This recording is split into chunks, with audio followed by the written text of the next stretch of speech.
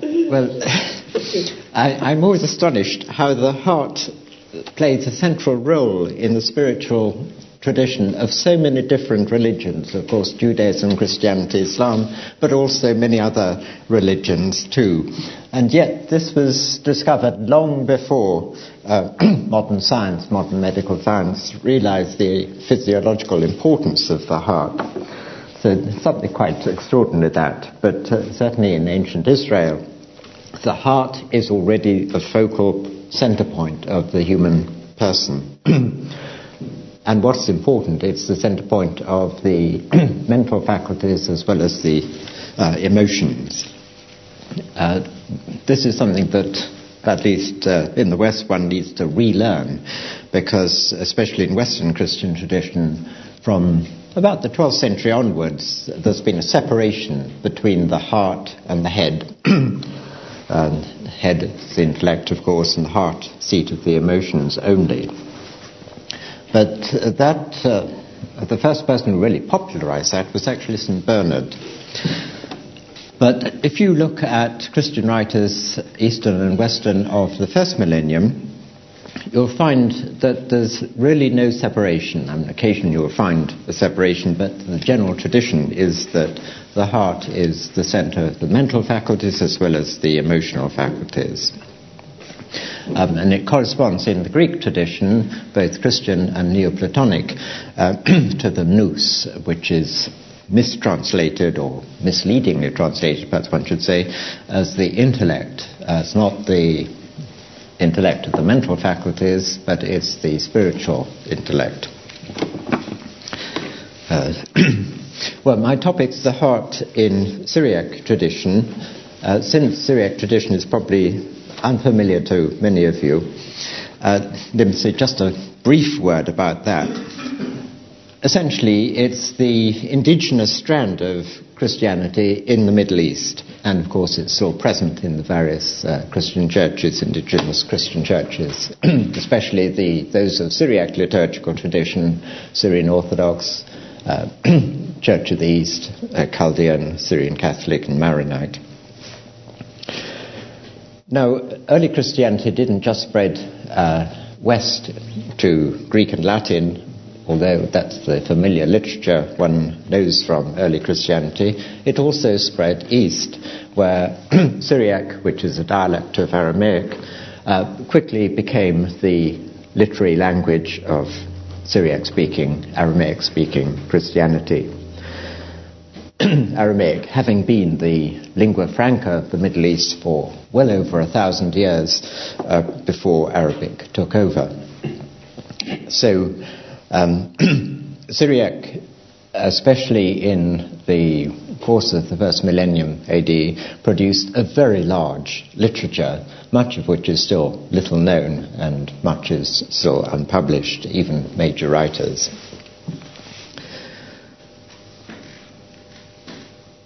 The time span for this literature, the best literature is really from the 4th to the 13th century. But in fact, there's been a continuity writing in classical Syriac right up to the present day. And the spiritual tradition within Syriac Christianity is really twofold. Partly it's native Syriac writers, on whom I, of course, concentrate, but also translations from some of the great Greek masters of the spiritual life, Macarius, Evagrius, Dionysius the Areopagite, and others. So you've got these two different strands, and Syriac writers combine elements from all these in different proportions.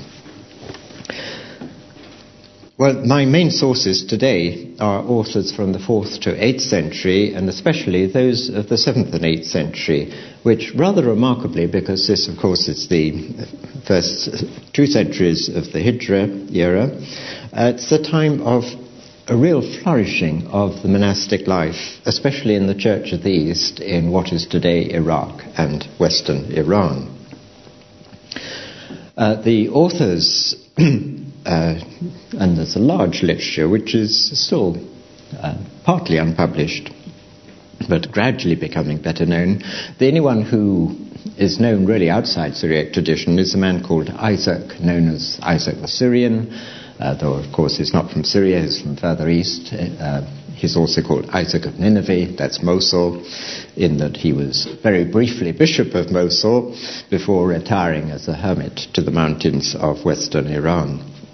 He in fact came, rather interestingly, from the Qatar region, which in the 7th century was a very important intellectual centre for Syriac-speaking Christianity, and he belongs to the late 7th century. Well, to the main topic, spirituality of the heart. Now, for Syriac writers, as for Muslim writers, the Holy Book is the basic starting point. So the Bible is the main source, the jumping off point, we say. And in connection with the spirituality of the heart, this is intimately connected with the idea of the inner person, the interior person, which you'll find in Paul's epistles. And Paul himself elsewhere speaks of the eyes of the heart. And this, of course, is frequently found, that phrase, in both Greek and Syriac, and no doubt many other writers, and certainly in Ibn Arabi and elsewhere. The last few days, last day, I'm constantly struck by how familiar the language of Ibn Arabi is to me from Syriac writers. Many of the themes are very similar. Well, the heart gets not only eyes, but all sorts of other limbs. Speak of the limbs of the heart: the face, the lips, the hands, even the knees and the feet. But there's other imagery too, which again has its starting point in the biblical text, in particular the tablets of the heart. That, of course, also occurs in Ibn Arabi, taken from the law-giving on Sinai. And that's a phrase you'll find in the Syriac Bible, both in the Old Testament in Jeremiah, the New Testament in Paul's epistles. But we have other phrases such as the door, the house, and especially the soil. And this goes back to the parable of the sower in the New Testament in the Gospels, where the word is sown in the heart. And so if the word is to take root, it needs soil.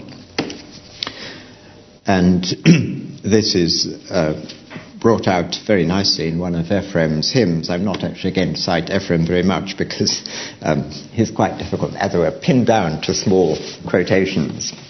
Now, Ephraim has two witnesses for God: nature, the natural world, the created world, and the book, the scriptures, the Bible. And these provide the source of knowledge of God for humanity. And Ephraim says at one point, "Once nature and the book has cleansed the land, they sow in it the new commandments." That is to say, in the soil of the heart. And as we'll see, the idea of cleansing is very important. And the new commandments are basically, he will have in mind in John's Gospel, the new commandment of love. And love, again, is a key theme, as we'll see. Now, I'm going to concentrate on two particular areas, since it seems to be better to look at one or two things in detail rather than try and give you a much wider survey, just sort of skimming over the surface. First theme I want to treat is the heart as the place of prayer. Now, the Greek and Russian tradition of the prayer of the heart is quite well known now through many excellent writings. The prayer of the heart is a phrase you'll find frequently in Syriac writers, but it hasn't the same technical meaning that it has in connection with the Greek and Russian tradition. It's not a phrase repeated again and again, either verbally or silently in the heart. The prayer of the heart in that sense, is actually known in certain Syriac writers. They speak of it, but there's no single phrase. They have various phrases for use in various conditions. But in general, the prayer of the heart is something much more general. Basically, it's the internal liturgy of the heart. And I suppose this would correspond to Ibn Arabi's ibadah. Even the phrase that the prayer of the heart actually is found in the Syriac Bible. You won't find it in any translation or in the Hebrew or in the Greek, but it does occur in the Syriac Bible. It's quite interesting. A number of the key terms are only found in Syriac translation of the Bible. So you can at once identify what is specific to Syriac tradition as opposed to a strand that has its origins in Greek. Now, early Christian writers, Greek as well as Syriac, locate prayer, or locate the heart as the place of prayer, on the basis of a passage in the Gospels, in Matthew's Gospels. When you pray, go into your interior room, shut the door, and pray to your Father who is in secret. And I'll quote you a passage from one of the earliest major Syriac writers, a man called Afrahat, writing in what is today Iraq in the early 4th century. And he's explaining what this passage means. It's quite delightful in its rather naive approach, but it's very nice. Why, my beloved, did our Saviour teach us, saying, pray to your Father in secret with the door shut? I will show you as far as I am capable. He said, pray to your Father with the door closed. Our Lord's words thus tell us, pray in secret in your heart and shut the door. What is the door, he says, we must shut? Is it not your mouth? For here is the temple in which Christ dwells, just as the Apostle Paul said, you are the temple of the Lord. For him to enter into your inner person, into this house, to cleanse it from everything that is unclean, while the door, that is to say your mouth, is closed. That is the purpose of prayer. If this were not the case, how would you understand the passage? Suppose you happened to be in the desert, where there was no house and no door. Would you be able to pray? How could you do it? How could you pray in secret? Or if you happened to be on the top of a mountain, would you be unable to pray? So that's his rationale for the heart as the place of prayer. Now, what happens in this liturgy of the heart, the prayer of the heart? There is another 4th century Syriac book, anonymous, called the Book of Steps. There's an English translation only very recently been published in the Secession Studies series. In this Book of Steps, which is really the spiritual guide to an ascetic community, there are 30 treatises in it, and one of them is devoted to this idea of the internal liturgy of the heart. And he presents it on 3 levels. He says liturgical worship is happening on 3 different levels, or in 3 different spheres, perhaps one should say. In heaven, it's the liturgy of the angels who provide the model. And then on earth, you have of the Christian community, the church, and then of the individual person, it's the inner person with the heart as the altar. And he says that there's great need for all 3 of these to function together in harmony. And then another stage in as well the development of this idea is the idea of prayer as an internal offering or sacrifice on this altar of the heart. And here again, we've got a biblical source in one of the Psalms, 140 or 141. Let my prayer be counted as incense before you, and the lifting up of my hands as an evening sacrifice. Now, one of the most important things about sacrifice in the Old Testament is, of course, that the sacrifice must be unblemished. So the sacrifice of prayer on the altar of the heart must be pure. And you'll find time and again the phrase pure prayer as the ideal. So the prayer of the heart must be purified of all blemishes. And the Book of the Steps, this 4th century anonymous work, says in another passage later on, if sin is not removed, if evil thoughts are not removed from the heart, if the heart is not cleansed, then the heart will not be purified. Efrahot, in another passage, nicely illustrates the need for purity of heart from the example of the sacrifices of Cain and Abel in Genesis chapter 4. There was a great deal of discussion in Jewish and Christian writers about why Abel's sacrifice was accepted and Cain's wasn't. And all sorts of answers were provided. And they also asked, how did they know? And Efrahot, in fact, provides the answer to both these questions. He says, it was through Abel's purity of heart that his offering was acceptable before God, while that of Cain was rejected. And how do we know that Abel's offering was accepted while Cain's was rejected? How was Abel aware that his offering had been accepted? And how did Cain realize that his had been rejected? I will try to explain to you about this as well as I can. You are aware, my beloved, that an offering that was acceptable before God was distinguished by the fact that fire used to descend from heaven, and the offering would be consumed by it. Now, when Abel and Cain offered up their sacrifices together, living fire that was doing service, i.e., liturgical service, before God, came down and devoured Abel's pure sacrifice.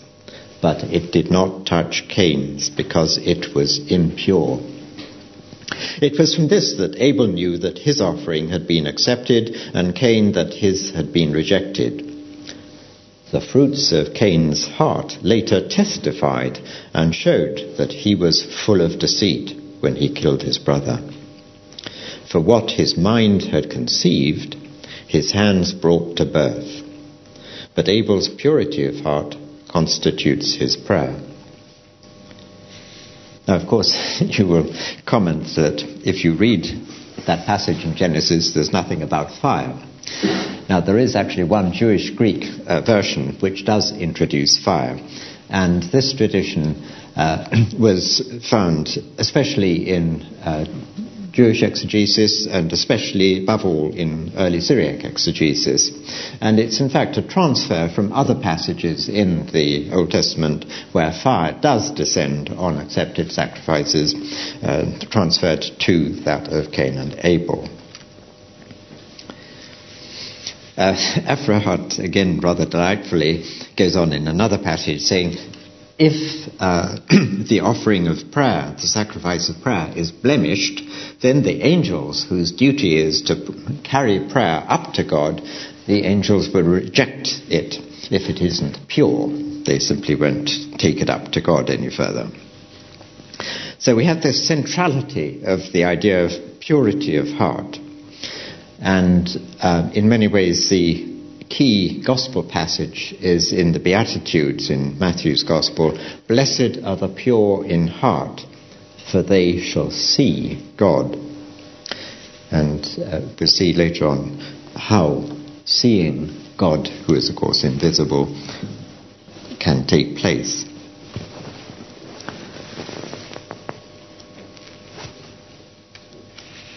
Now, the idea that Avraham introduced into his discussion of Cain and Abel's sacrifice, that descent of fire as accepting sacrifice, becomes very important in later Syriac tradition, both in a liturgical context and in the spiritual context of the interior liturgy. For these later writers associate the descent of fire, which of course is often a symbol of the Holy Spirit, with the invocation of the Holy Spirit in the Eucharistic liturgy. The term for the Eucharistic liturgy in Syriac is the mysteries, as in Greek, ta mysteria. And at the invocation of the Holy Spirit, the priest invites the Holy Spirit to come down on the offering of bread and wine and make it effectively the body and blood of Christ, in conformity with Christ's words in the Last Supper. As it were, representing the occasion of the Last Supper and linking the two events, the Last Supper with the liturgical celebration, completely separate in historical time, but uniting them in sacred time. And this idea of sacred time as uniting what is separate in historical time is extremely important, I think, for understanding what's really going on in the minds of these writers.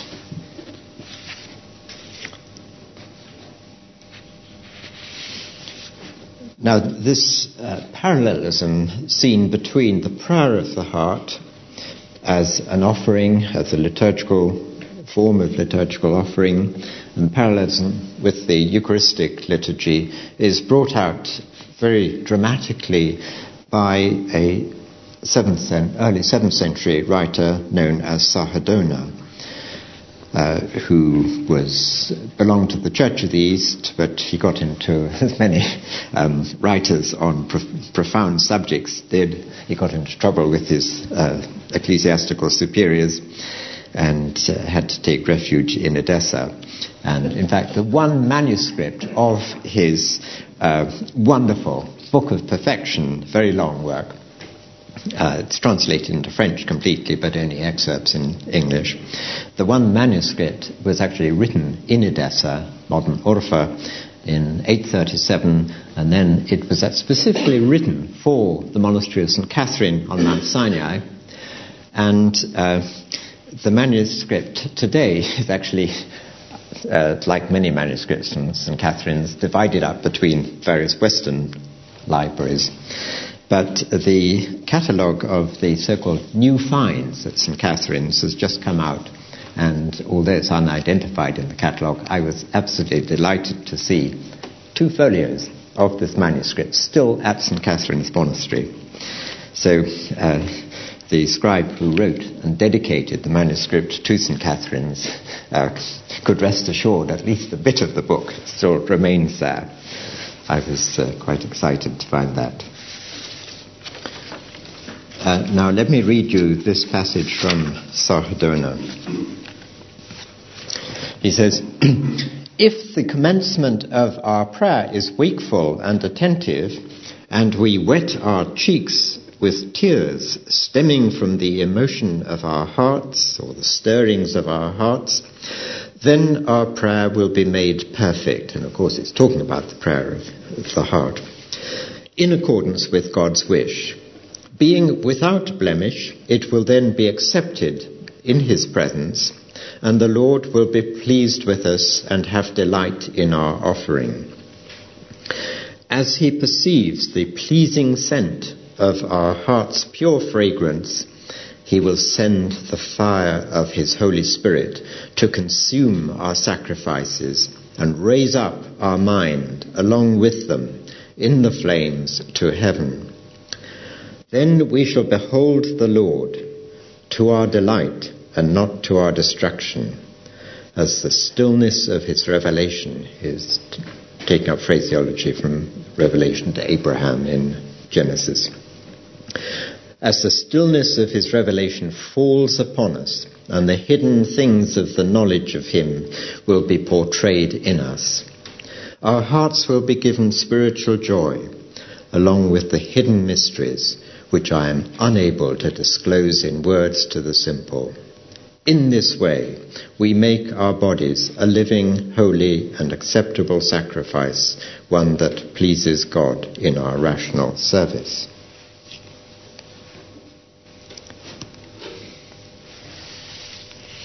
And then in another passage, he goes on to describe the effects of this descent of fire on the internal liturgy of the heart. And it's a very striking passage. It's quite long, but I think it's worth reading in full. He says, "Happy is that person of love who has caused God, who is love, to dwell in his heart. Happy are you, O heart so small and confined, yet you have caused him whom heaven and earth cannot contain to dwell spiritually in your womb, as in a restful abode. Happy that illumined eye of the heart, which in its purity clearly beholds him before whose sight the seraphs veil their face." And he quotes John's Gospel, "He who loves me will be loved by my Father, and I will love him and manifest myself to him. We will come to him and make him a habitation with him." And then he goes on, "Where is Christ loved, if not in the heart? And where is he manifested, if not there as well? Blessed indeed are the pure in heart, for they shall see God. And where does he dwell, if not in the heart's midst? I will dwell in them and walk in them." That's 2 Corinthians.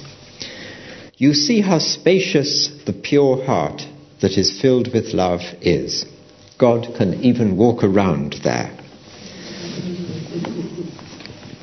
Blessed are you, O luminous heart, the abode of the divinity. Blessed are you, heart that is pure, that beholds the hidden being.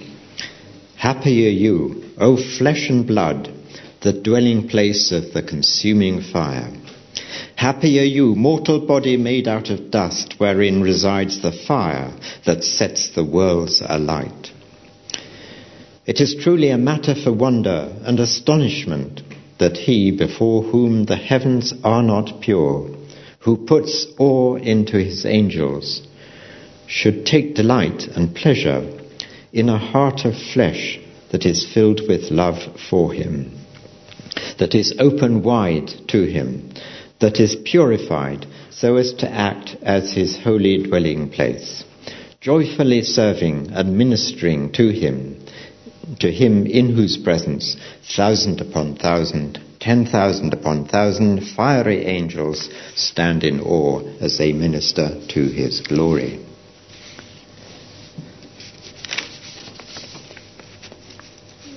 So with that astonishing passage, I'll pass on to my next theme, from the liturgy of the heart to the mirror of the heart. And this, of course, again, is something very familiar to you from Ibn Arabi.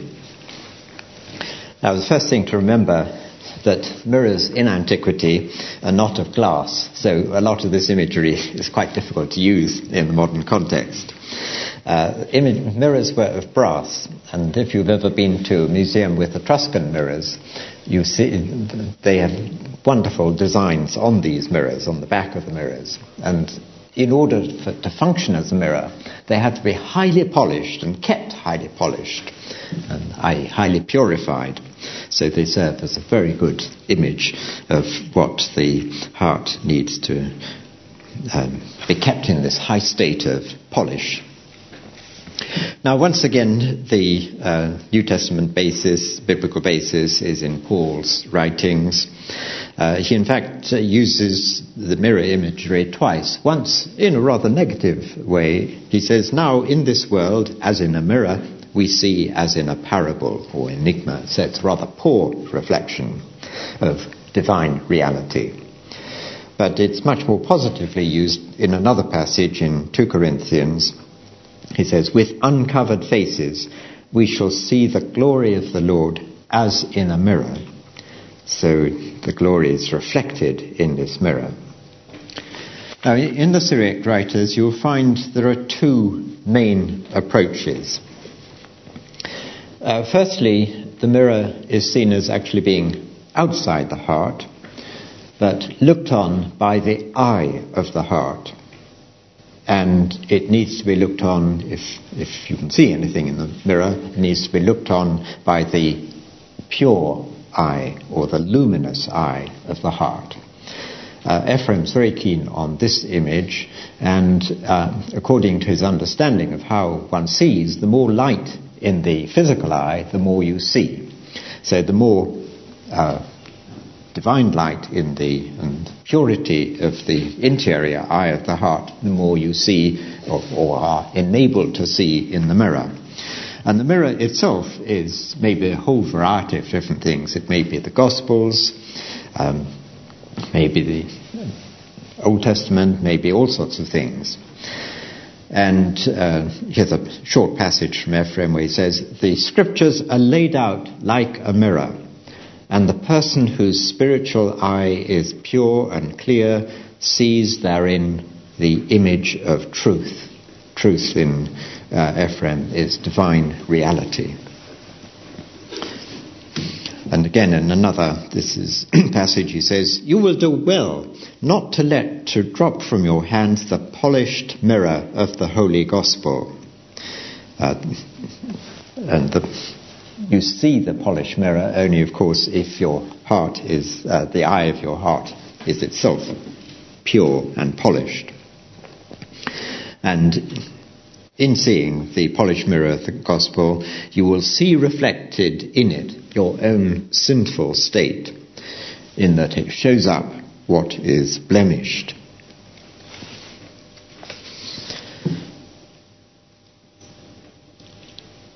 The mirror imagery is specifically linked up with the passage we've come across before in the Beatitudes by Isaac of Nineveh in the late 7th century. He's talking about St. Anthony, the great Egyptian desert father.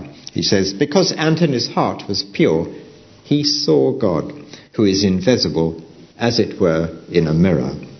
So he's actually gone a stage further than Paul in 2 Corinthians. It's not the glory of God, but he saw God.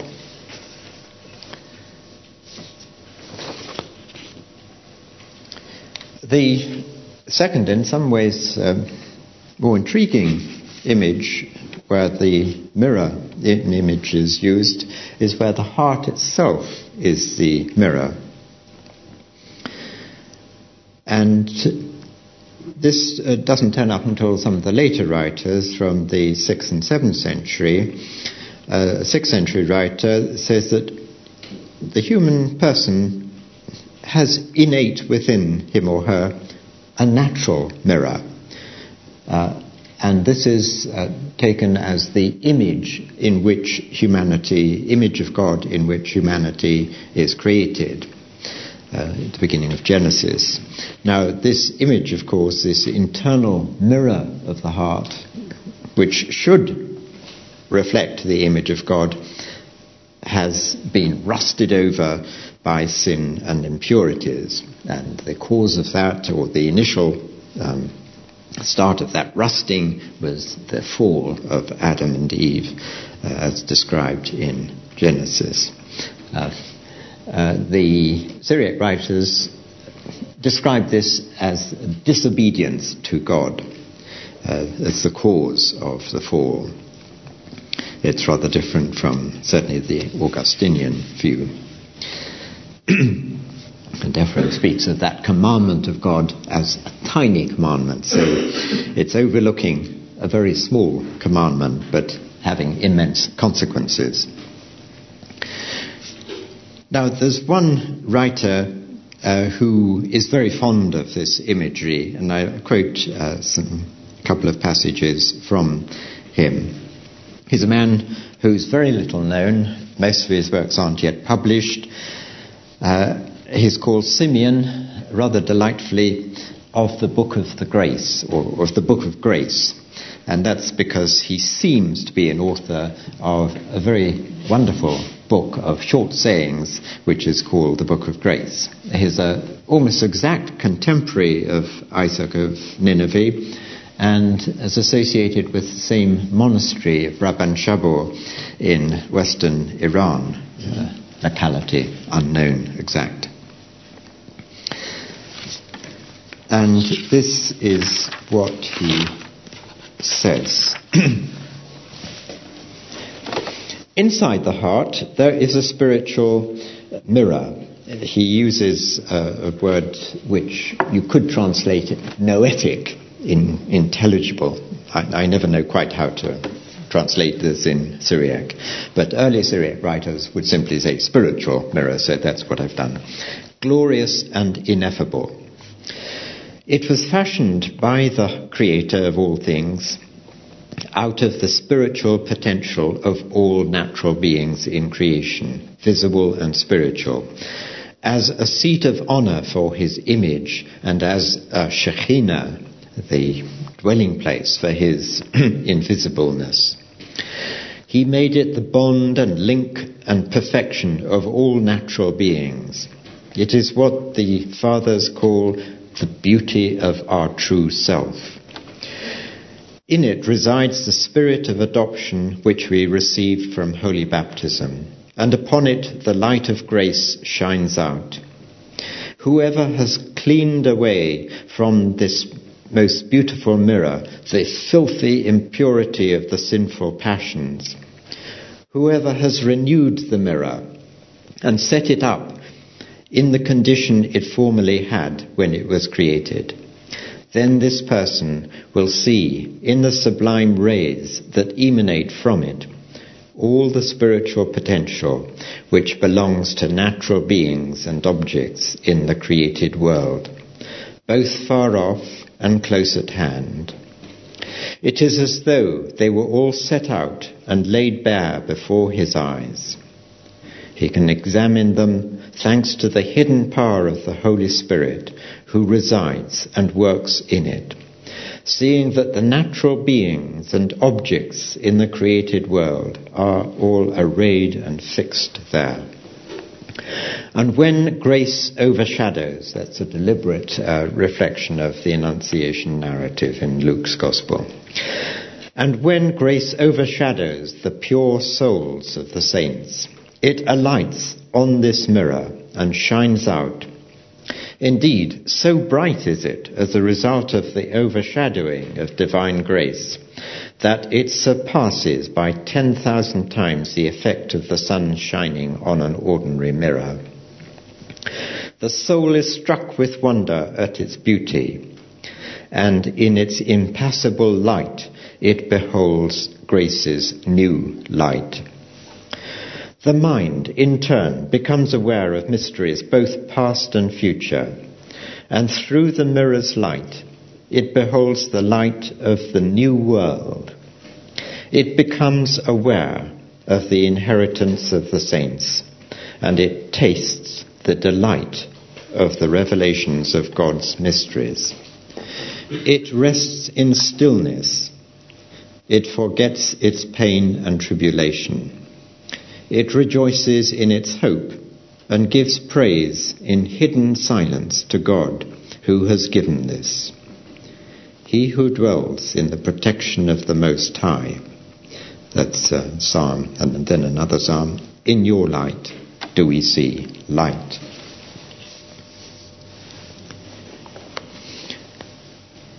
As I pointed out as I was reading that, the phrase grace overshadows is a deliberate reflection of the Annunciation narrative.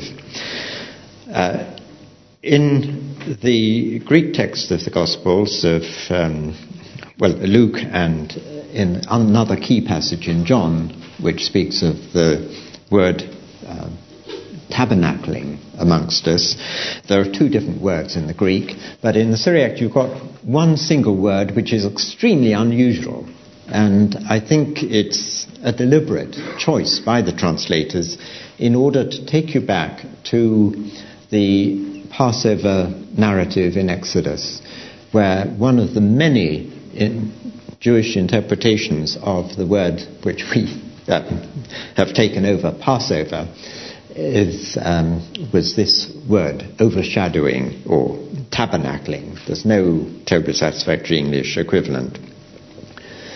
So in Ephraim in particular, you'll find a strong parallelism between the Passover narrative and with the lamb sacrificed and Christ as the new lamb sacrificed. And the analogies are quite extraordinary, the way Ephraim brings them out.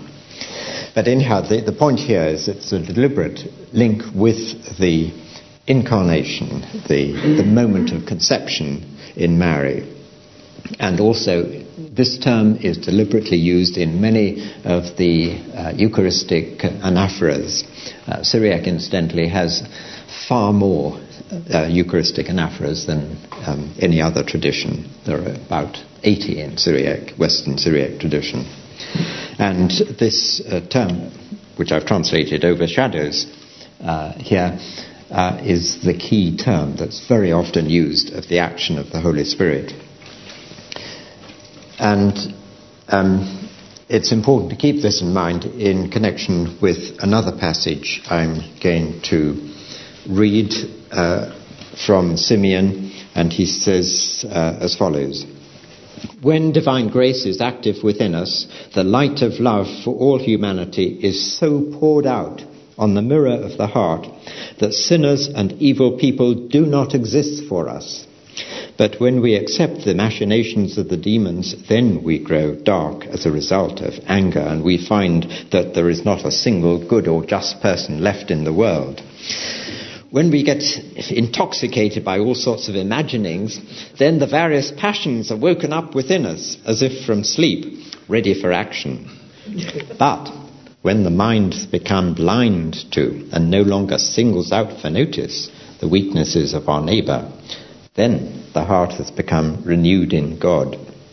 Now what he means here, and it's explained later on in the part that I won't quite, is that the light of love, which illumines the interior mirror of the heart, this light of love enables a person to see in the heart's mirror the rest of humanity, indeed all creation, in its essential and intended nature, i.e. before the fall in Christian terminology.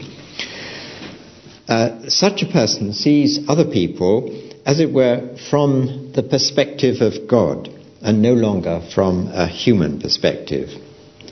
And what is seen with the heart's inner eye filled with love is the potential intended by the Creator of each individual, and no longer other people seen from a human perspective of the here and now, involving moral judgments. And Simeon and Isaac and many other of these writers emphasize that a person who possesses true humility of heart, and this is a very important concept in several of them, such a person in fact sees even open sinners as better than themselves. And he says, I think this is Simeon, "We have learnt from experience that when divine grace visits us, the light of the love of our fellow human beings, which is shed on the mirror of the heart, is such that we do not any longer see in the world people as sinners or evil." Now, this may strike many people as very curious, but I think if you read extensively Isaac and Simeon, you can see exactly what he means. It's basically, as I understand it, it's looking at creation, everyone and everything in creation from a divine perspective and not from a human perspective. So, summing up, the interior mirror of the heart thus has two main functions. which it can only achieve if that mirror is kept highly polished, i.e. if there's kept in a state of purity of heart. Firstly, it reflects the image of God in which human beings were created. That is its intention. And then, as a consequence of that, it enables a person with purity of heart and the pure mirror of the heart to see all creation as illumined by the light of divine love. That is to say, reflecting God's own love for his creation. I'll read a wonderful passage which is quite well known from Isaac of Nineveh, where he talks about, he asks the question, what is a compassionate heart? A heart that's been touched by this divine love.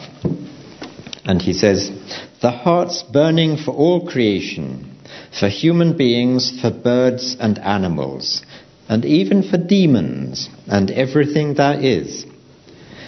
At the recollection of them, and at the sight of them, a person's eyes gush forth with tears owing to the force of the compassion which constrains his heart, so that as a result of its abundant sense of mercy, the heart shrinks and cannot bear to hear or examine any harm or small suffering of anything in creation.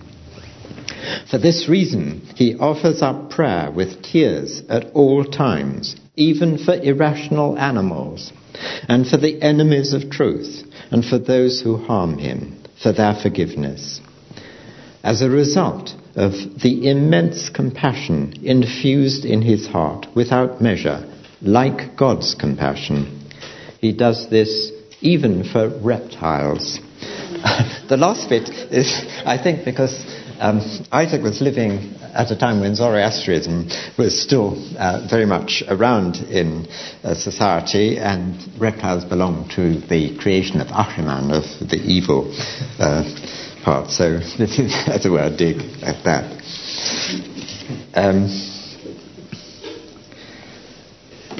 I'll give you one more quotation. Time is almost up. As for the first intended function of the mirror of the heart, there's another Syriac writer, slightly later from the early 8th century, who's known as John the Elder, or in Christian Arabic tradition is known as the spiritual sheikh, and he puts the matter as follows. Cleanse your mirror. That's the mirror of your heart, of course.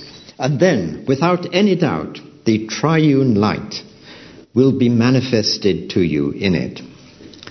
Place the mirror in your heart, and you will realize that your God is indeed alive. So, and he goes on a bit later, he says, this internal mirror is a mirror of the light of him who sees all. So that sort of illumines the passage of Simeon that I quoted, where in the mirror the whole of creation is seen. Now, if I could end up by, at risk of descending from the sublime to the ridiculous, I've often wondered what would be a good counterpart to this imagery of the mirror, now that mirrors are of glass and it simply won't work. Of course, you do have to keep the glass clean, but not the struggle to keep a bronze mirror clean, which needs a lot of effort. And it seems to me quite a good counterpart would be to think of a saucepan that you've managed to cook a rather greasy dish with a lot of grease and oil in it, fat and oil in it, and it's burnt. And how do you polish that saucepan again? In order to do this, there are two things necessary. You need an exterior agent of something to deal with the grease, but you also, and above all, you need a great deal of elbow grease, a great deal of hard work polishing it. And I think this would be quite a good analogy to the way that the interior mirror of the heart needs to be kept in a high state of polish. So you need to think of seeing your face, or the face of, not your face, but almost the image of God, seeing the image of God in your polished saucepan. So thank you for listening.